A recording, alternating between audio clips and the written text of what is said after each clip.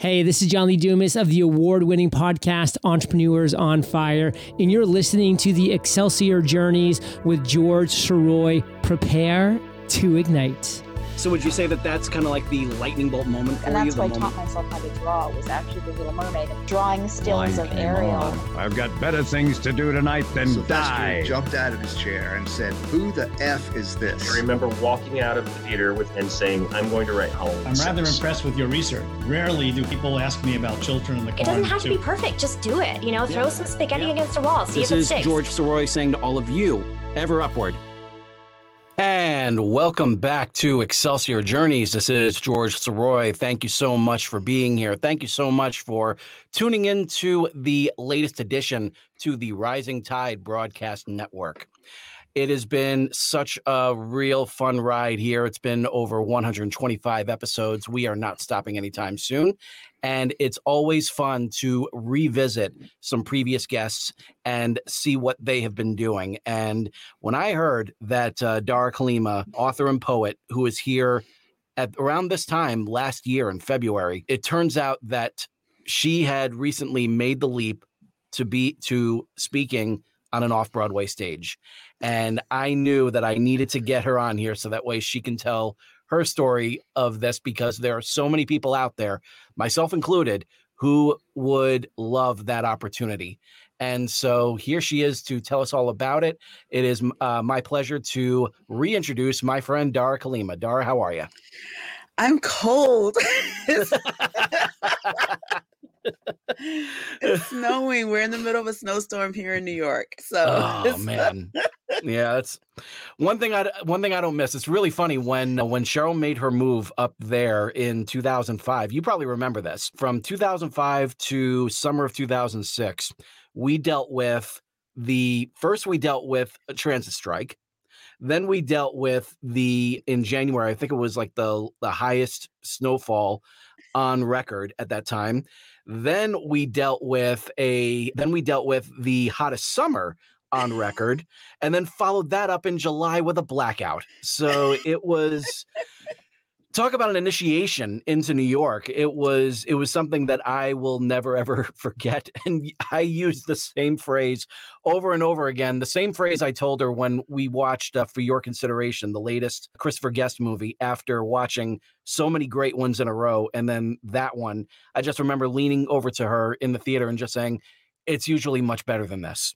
And I had to say that so often with during that first year in New York. Just, it's usually much better than this. And thankfully, the rest of the time it was. So, I mean, I'm happy for snow because everywhere else has been getting snow and New York hasn't.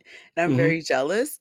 But also, it's really ridiculously cold. So I'm like, yay, snow. Oh, wait, snow brings cold. Like, right. And it's just like, we still have to commute in this. Yeah. Your feelings your feelings kind of change when you're a kid, because when you're a kid, you hear that word snow days. It's like, yay, let's go outside. Let's build a snowman, like whatever. Let's go, find the biggest hill to sled down and everything. But then as you get older, it's just like, wait a minute. My commute still has to happen. I still have to. The problem is, but with the pandemic, there's no snow day. So now we're just like, sit at your computer and work. Wait, what? Now we don't even get to sleep in? Like, I don't understand. Right. There's no benefit to the snow. Right. There's no excuse to use with the snow. It's just like, all right, now what? And it's always a colder, it's always a colder snowfall than it is in January than it is in December. Yes. It just feels it. This is the kind of year. This is the time of year when you just want to put on your DVD of The Shining and then just kind of lose yourself and just kind of curl up on the couch with a blanket. Absolutely. I mean, it's 20 degrees right now. So yeah. Yeah. I'd say that's one thing I don't miss, but at the same time, we get plenty of that here. And our weather in St. Louis is so schizophrenic. It's insane. At the same time, over in New York, there are Broadway stages, there are off-Broadway stages, or off-Broadway stages, and and there's always something going on, even with various stoppages because of the pandemic. But here we are, and here you are, now an experienced person on the off-Broadway stage. Tell us a little bit about the kind of performance that you were able to give on there. Yeah, so oh my goodness, I don't even know where to start with this whole thing. It was a tricky show. I have to say, it was a tough show to do for multiple reasons. So I started taking a random medicine, gives you dry mouth. And when your nerves are really wired, yeah, any of those things get worse. Yep. And so the day of the show, I was really an emotional wreck for a number of reasons.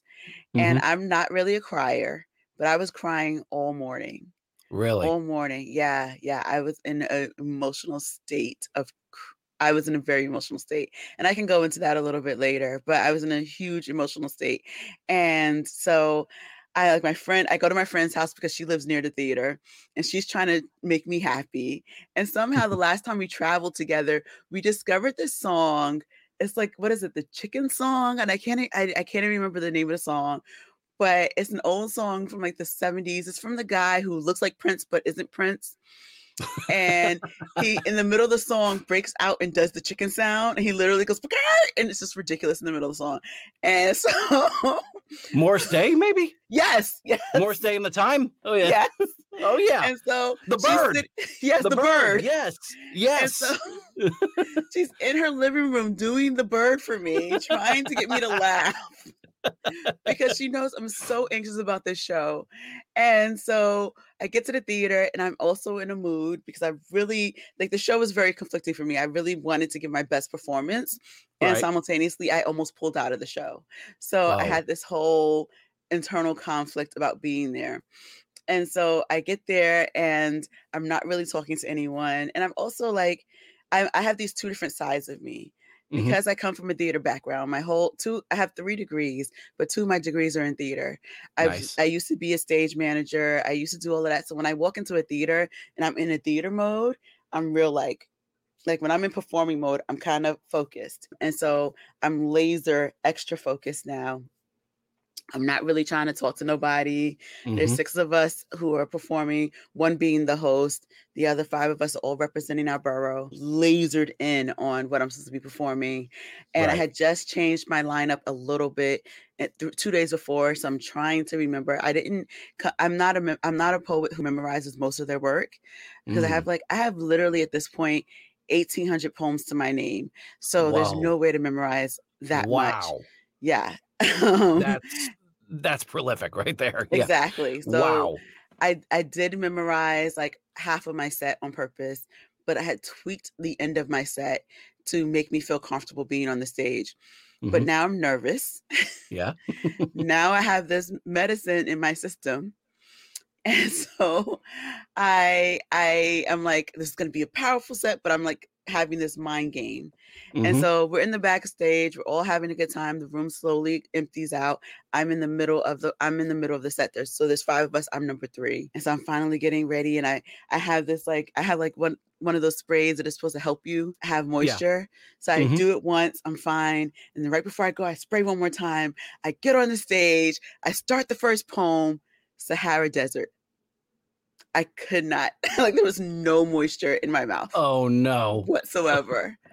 Now before we start, talking about what it is that you said, let's rewind a little bit to the beginning of this, because this is one hell of a journey to make it on that stage. Yeah. So first of all, let's tell us a little bit about the show itself. What's it called? So that was Inspired Words, NYC Voices, particularly. It was at the Triad Theater in New York City. So the Inspired Word is a standard show. It's a well-known open mic venue here in New York City.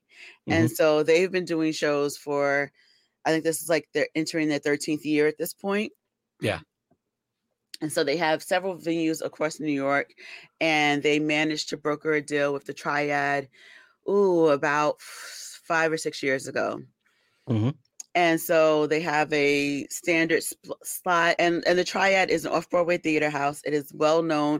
This is a place where Lady Gaga got her start. A lot of names have been through that place. And right before my performance, my church actually reached out to me and was like, hey, we're really excited for you because that was the first home for our church when we first started in New York.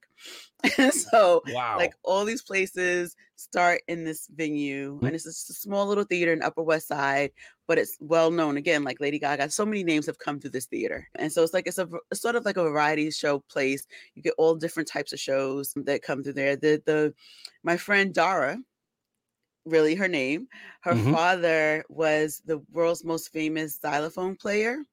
Wow. And so he was doing shows there. Her mom has done shows there. He's actually the son of a famous actor as well, but I would get his name wrong, so I'm not going to say that. Like, I'd have to Google him and get the name because I will never get it right. But like they're a legacy family. But he used to play there. So I've been in the Triad as an audience member to watch him do his thing. But the Triad is just a well-known venue.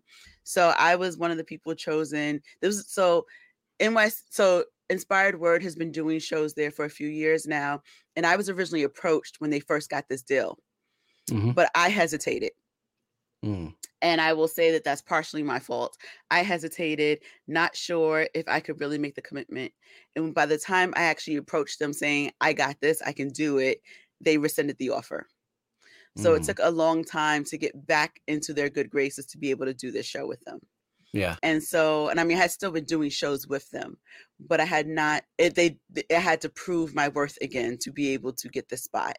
And it had always been their dream to bring this particular show, which is the NYC Voices show. So they do other types of show, but the NYC Voices, which is the 5 boroughs being represented, that show had never been on this off-Broadway stage before.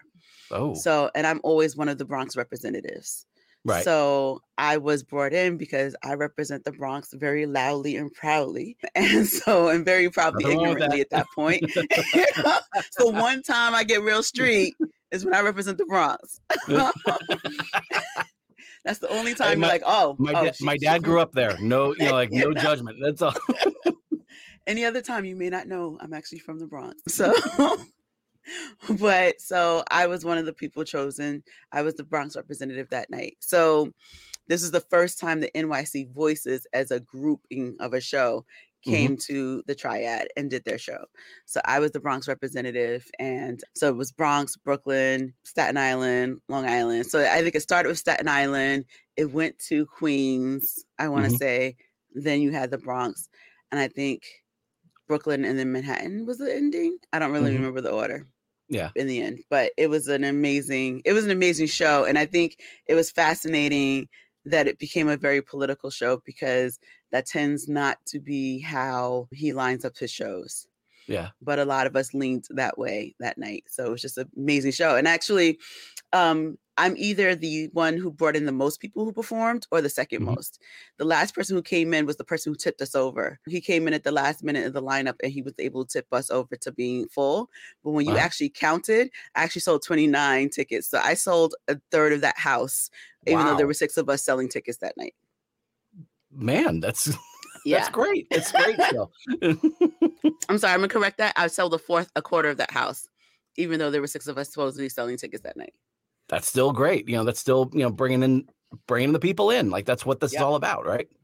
Yeah. It was great. And I wanted to pull out for reasons, but for political reasons, I'm actually no longer aligned with this promoter or this group after that show. Oh, really? Yeah. Really? I chose not to, even though I had been with them for 5 full years at that point, I think. Yeah. At that point, after that show, I decided no longer to perform with them. But so I've literally severed my entire accounts from them. Oh man. Yeah. But I don't know what to say after that point. All right. That's slightly awkward. It is. It was. Yeah. There was a Facebook post that just did not sit well with my soul. And as a political poet, I had to make, and it's something that was very fascinating that years and years ago, when I was originally thinking about performing, years ago, one of my favorite poets, Stacey Ann Chen, she was one of the Broadway poets on Def Poetry Jam. Yeah. on Broadway. I was at one of her talks years ago. She was talking about having to decide what opportunities you take and what you don't that align with your brand and not. Right. And sometimes you have to walk away from things that don't fit your brand. Mm-hmm. And so right before, 2 weeks before the show, I saw a post that completely did not sit well with me and my brand as a political poet, as a Black lives activist, or as an activist type person. Mm-hmm. And so I sat there for 2 weeks trying to figure out if I could do the show. And so I decided to do the show because, one, the people who were coming to see me were coming to see me. Yeah. They weren't coming because of the brand or the anything. They were excited for me. They weren't they weren't tied to everything else. And so I wanted to give them the best show possible. And I still wanted to say I did an off-Broadway show, right? Like I had this interview because I did an off-Broadway show. Right. So let me go do the best I could for the show, for the opportunity, for the people who have faith in who I am. Mm-hmm. And then I can sever ties after that point. So I have since walked away from that community. I'm grateful for everything they did for me in the past, but sometimes your politics have to be more than what the money can do for you. Yeah. Yeah. So, yeah. But the show was great. Yep. Enough. I mean, after I handled the Sahara issue. Right. So let's get back then to that moment. Like you have the opportunity to be on an off-Broadway stage. You realize that this is something that does not come around very often, an opportunity like this. So obviously you're taking it. You're gonna see this event through, and there you are. You're on the stage. Was there a moment that hit you? Was just like, I'm on an off-Broadway stage, like I'm where so many people would love to be?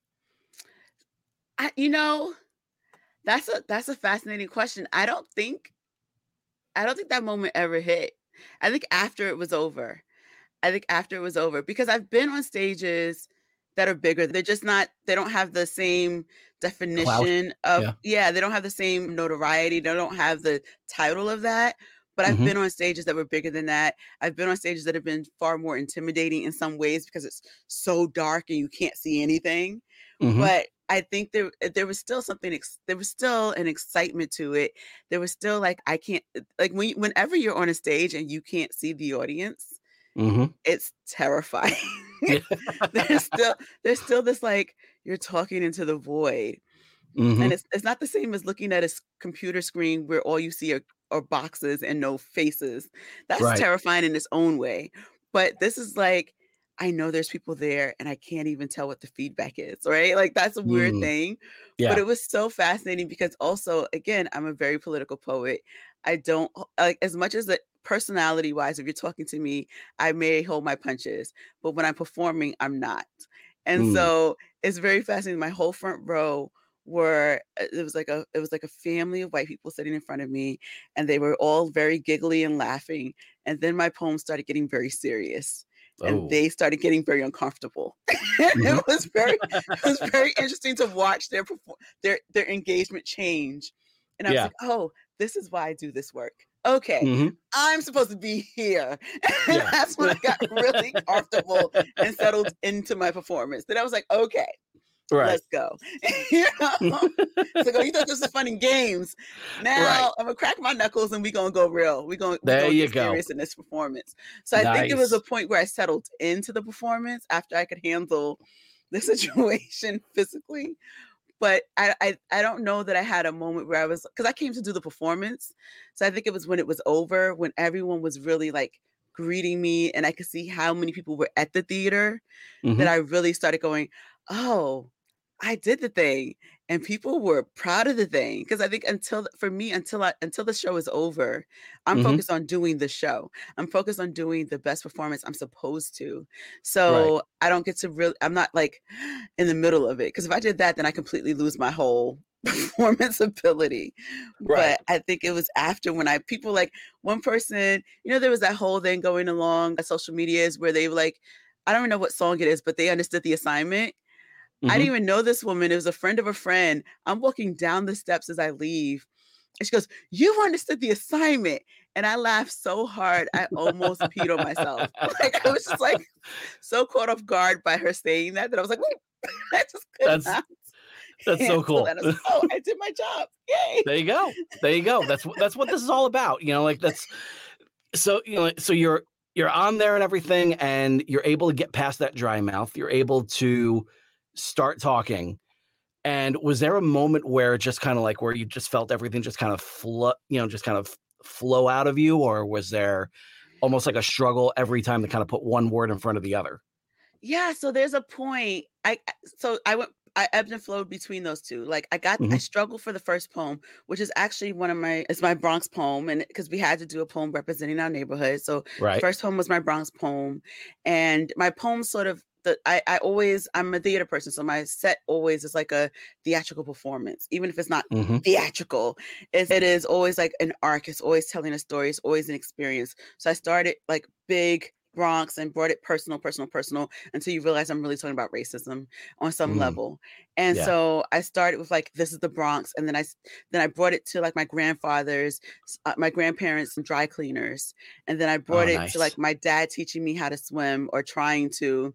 And then I brought it to a little bit closer to racism. And then I brought it like home with this other piece in the end. But like, so the Bronx poem was where I struggled because now I'm realizing I have like no saliva. And interestingly enough, the producer handed me water, and like my roommate saw me and she goes, for half a second, I could see you try to figure out how you were going to end this set. If you were going to be nice or if you were going to go full on. Because a lot of people were like, you should burn that theater down when you're done with the poem, when you're done with the set. And I mean, I had a whole, like, I've had other friends who have gone through this group and at the end sat there, did their last poem and gave verbally 2 middle fingers and walked off the stage. Like people have burned down the stage with this group sometimes. And I was like, I can't do that because my friends deserve it. If I was not doing the off-Broadway show, if I wasn't a professional, I may have gone that route. Yeah. But I was doing an off-Broadway show. People paid too much money to see that type of performance for me. So I didn't want to do that, but I also needed to leave in power. So I had to think about how I left the stage, right? Yeah. So either way, I get through that Bronx poem. I do the dedication to my grandfather, because actually the day of the show was my grandfather's birthday. And then the next day is also my uncle's birthday, who's my godfather, and they're both veterans. And I purposefully dressed in a camo design dress. So I was there for war. And like there's messages in everything I do, because again, theater professional. Yep.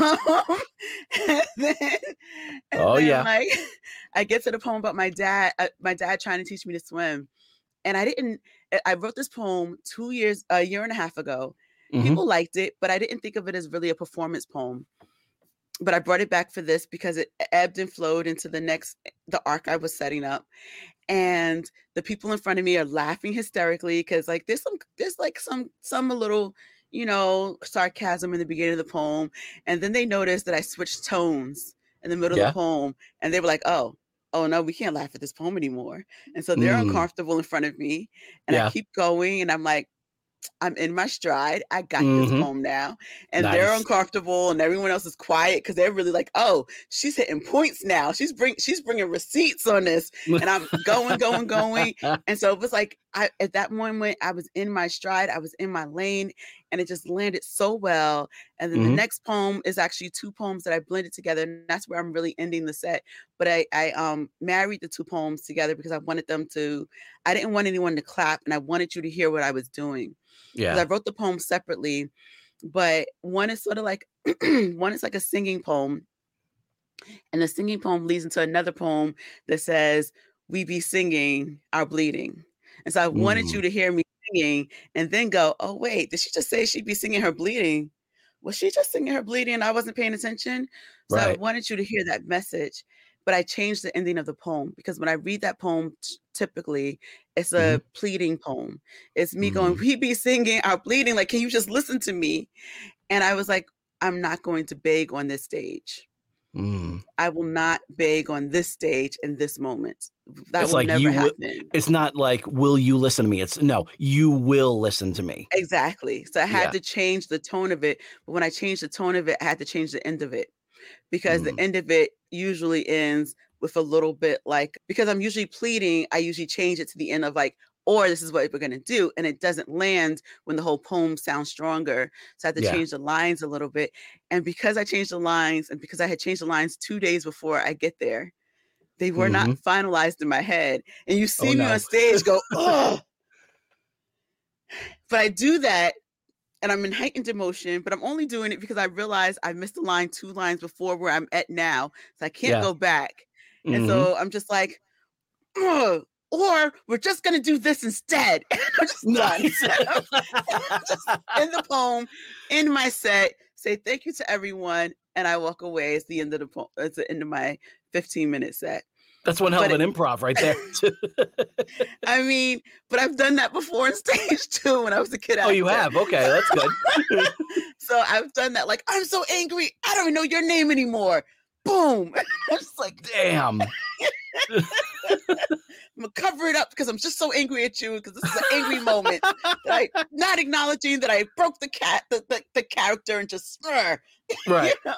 So I did that with I just was like, oh, and you know what? Or I'm just not gonna do that anymore. We're not gonna beg for your attention anymore. I'm not shucking and jiving. I'm walking off this stage, and that's it. And that's how I end the set, and that's how I end the relationship. And I walked out, and everyone was really excited and loved it. And you know, I have a friend who's seen a few of my performances, and he wasn't able to do it because he's an actor, and he was performing that same night. So I did send him the video, and I was like the dry mouth and the forgetting. He was like, "Dara, this is your best performance ever." Oh man! And so it's just it's like a raw, like exposed nerve. Basically, like all of that, you know, like all of the buildup and everything, dealing with so much of the, you know, so much of what was, you know, what you went through to get there. And then it was just like, do I even want to go up there? And then it was just like, no, I have to go up there. This is what, you know, this is an opportunity that doesn't come along very often. And then getting on that stage and then feeling those wonderful, wonderful butterflies that remind you belong here. If you don't have those butterflies, then why are you there? And the other thing is like, how do you, this is always my issue, generally speaking. And what happened is what I discovered in the post that I saw that triggered all of this was really that I had been running into racism multiple times leading up to it, not with this venue, but in other places. I have ran into it, I'm trying to figure out how to say this and still keep my job. I ran into it at work a few different ways, but not particularly that work had been doing it. I was warning work that this was going to be an issue with some initiatives they were rolling out. And I was like, this is in your blind spot and you need to be aware of it. So I'm having these conversations. And then I had gotten a poem published, and they had done something in a response email that was wildly racist. And so I had to have a whole conversation and be like, let me explain to you why your email is full of gatekeeping that is racist along the racisms. Like, this is all racist. Let me tell you what this word means, and this word means, and this word means, and how racism. And so I had those experiences, packed it away and put it to the side, And so I didn't realize I was just also having all these experiences right before that were just compounding. And so I was worn and tired and done by the time I saw this other post. And so I was just like, so all of that was building and creating this like festering wound that I did not realize, because I was handling it and moving on, handling it, moving on. And then I saw this post and I was done. Done. And so no more handling. I couldn't handle it anymore. No more handling it. There was no more swallowing and smiling. There was no more any of it. And while there was stuff that had been happening for years and that I'd known about or experienced with this organization, also like subtly, and racism is always going to be there. I'm always going to have to figure out how to navigate it. This was the final straw for me. That's what it was. But like, it was also like the final straw with them, and it was the final straw other places simultaneously. Wow. And so it was all like trying to figure out how to navigate, try to figure out how to be my best self and how to be a professional, because in the end of the day, I'm still going to be an artist. I'm still going to have to navigate these spaces. But like Stacey Ann Stacey Ann Chin said, like, you also have to decide when is it worth it and when is it not. For the people who were coming to see me, they did not deserve a performance where I gave 2 middle fingers. But for me to leave the stage with my integrity, I had to leave never begging to be there. I had to leave with my head held high saying, you will never see me shuck and jive for you again. I had to say that explicitly, that you will never get another dollar off of me or my community. And I essentially said that if you listen to the words of the final poem, I explicitly say, you will never see me shuck and jive, and you will never make money off of me again. And that's what I say, all in those same moments. And so I did what I needed to do. People who knew, like half of the people who came to me knew, and half of the people didn't know. But I'm also glad I didn't pull out, because there were like 8 people who showed up that I didn't know were coming. So I could not have even gotten to everybody and said, I'm pulling out. I don't know if you can get your refund or not, but I'm not doing this. Like, I couldn't have gotten to all those people and said, this is what's happening. I did have other people who were like, hey, you pull out, we're pulling out, and we're going to demand our refund, and we can make a protest about it. Like, I had people ready to be on the ground protesting with me about this show because of how jacked up what was said was. And I have the receipts of what was said, because some people were like, oh, maybe it's not that bad. And I said, word, here's the screenshot. I got the proof for you, because y'all thinking I'm making this up. And let me give you the history of Racism 101 in the United States. And I can tell you why what was said was racist. But if you don't understand it, I can tell you why it was done under the cover of night and why you think it wasn't, but I can explain to you why it was. You know, I don't say stuff when I call things out. I don't call things out not understanding it. I don't call things out lightly. I am not one to be like, I'm not one to call everything racism. I'm not one. I'm not one to raise that flag everywhere. I'm not one to pick that fight all the time. That is not me. I'm one to give a lot of passes, because even though impact is more important than intent, I'm always going to consider your intent if I know you care about you or whatever. So for me to finally get there, I'm going to be armed. I'm going to be ready. And so, but I also wanted to do the best show possible, because Off-Broadway is not going to be an option always. Who knows when I'm going to get that chance again. And also, like, those people who came for me. I wanted them to have the best experience of me, because some of those people have never seen me perform. Like, there's family members who have people came. I had a family member come from Delaware who has never seen me perform. Wow. Came all the way to Upper West Side to see me perform. And like, they left, they were like, yeah, I got to get to Delaware again. I'm gonna hop on the road right now. The show was at 9:30 at night. They were like, yeah, it was 11 when we ended. They were like, yeah, we're gonna hop on the road now. Yeah. Back to Delaware. Like, people were coming far to see me. Great. I wanted to give them what they paid for. And so you also have to be your professional self. So I'm very grateful for the opportunity. It was amazing. I'm really glad that I did it in the end. But it was no easy show. I'm gonna tell you that. But that's why I was crying all morning, because I was still in this like internal war up until the moment I got to that theater. It was an internal war. But that's why my friend was clucking at me with the bird. So random, so wonderfully random. But I mean, that's certain things will just kind of help get you through those, through those moments. And when you have those moments, and like, I'm so proud of you for getting through, for not only having that opportunity, but seeing it through to the end. And now you can always say, like, I have stood on an off-Broadway stage, and very, very few people can really say that. And so I hope that all of you have really kind of taken this to heart. Just, when you have these kinds of opportunities, they don't come up very often, but what matters at the end is what you do with that opportunity. If you can walk off that stage and with your head held high, just as Dara said, feel that you have given the audience an experience that's worthy of an off-Broadway stage, and leaving with your own personal integrity and walking out of there just believing 100% that you put everything you had out there, then the sky's the limit for what you can do. Because once you get that, then it becomes, what else can I do? Yeah, so when we were in the dressing room, one of the people back there, we were just talking about like what type of sets we were doing, and had mentioned that I was doing a political poem, and this one woman was like, "Oh, thank goodness," because when she was doing her original set, when she did this show before, she was the only person to do a political set, and she felt really out of place. And so me saying that I was doing one completely made her feel comfortable. And so 3.5 of us, like the last person was a little bit, her politics was a little like softer than us. But like we came guns blazing for this show. Like whatever was going on, we were ready. And she felt so much more ready and comfortable because we were all like, yeah, this is what we're doing. We ready today.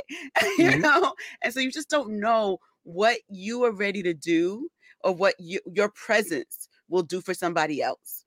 So if you're present and you're ready to do whatever your gift is, whatever your craft is, you have no idea who you're speaking life into. You have no idea what your story, whether it's the story you're creating or your story of creation is. You have no idea who needs to hear it. And so how they need to hear it. And how they need to hear it. And so knowing now that despite how hard it was for me to get on that stage, knowing now that I got approached about that show years ago, and I stuck around until the opportunity was really presented to me again, that may be a story for you to say, okay, maybe that door didn't open now, or maybe I made the mistake of not jumping, but you know what? I'm going to wait until it opens again, or I'm going to make it open for me again. Or you know what? When the opportunity comes, I'm not going to be like her and not jump.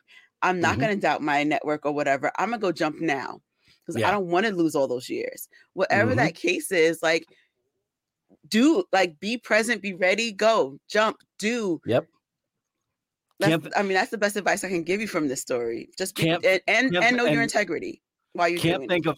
Cannot think of a better way to really kind of put a button on all of this. You know, like you see that opportunity, you get it, you grab it, you make the most of it, you get that message out because just like you said, you never know who needs to hear it, how they need to hear it, where they need to hear it, or when they need to hear it. You know, a lot of times it just happens to be that great moment in your life when you need to hear exactly what is being said.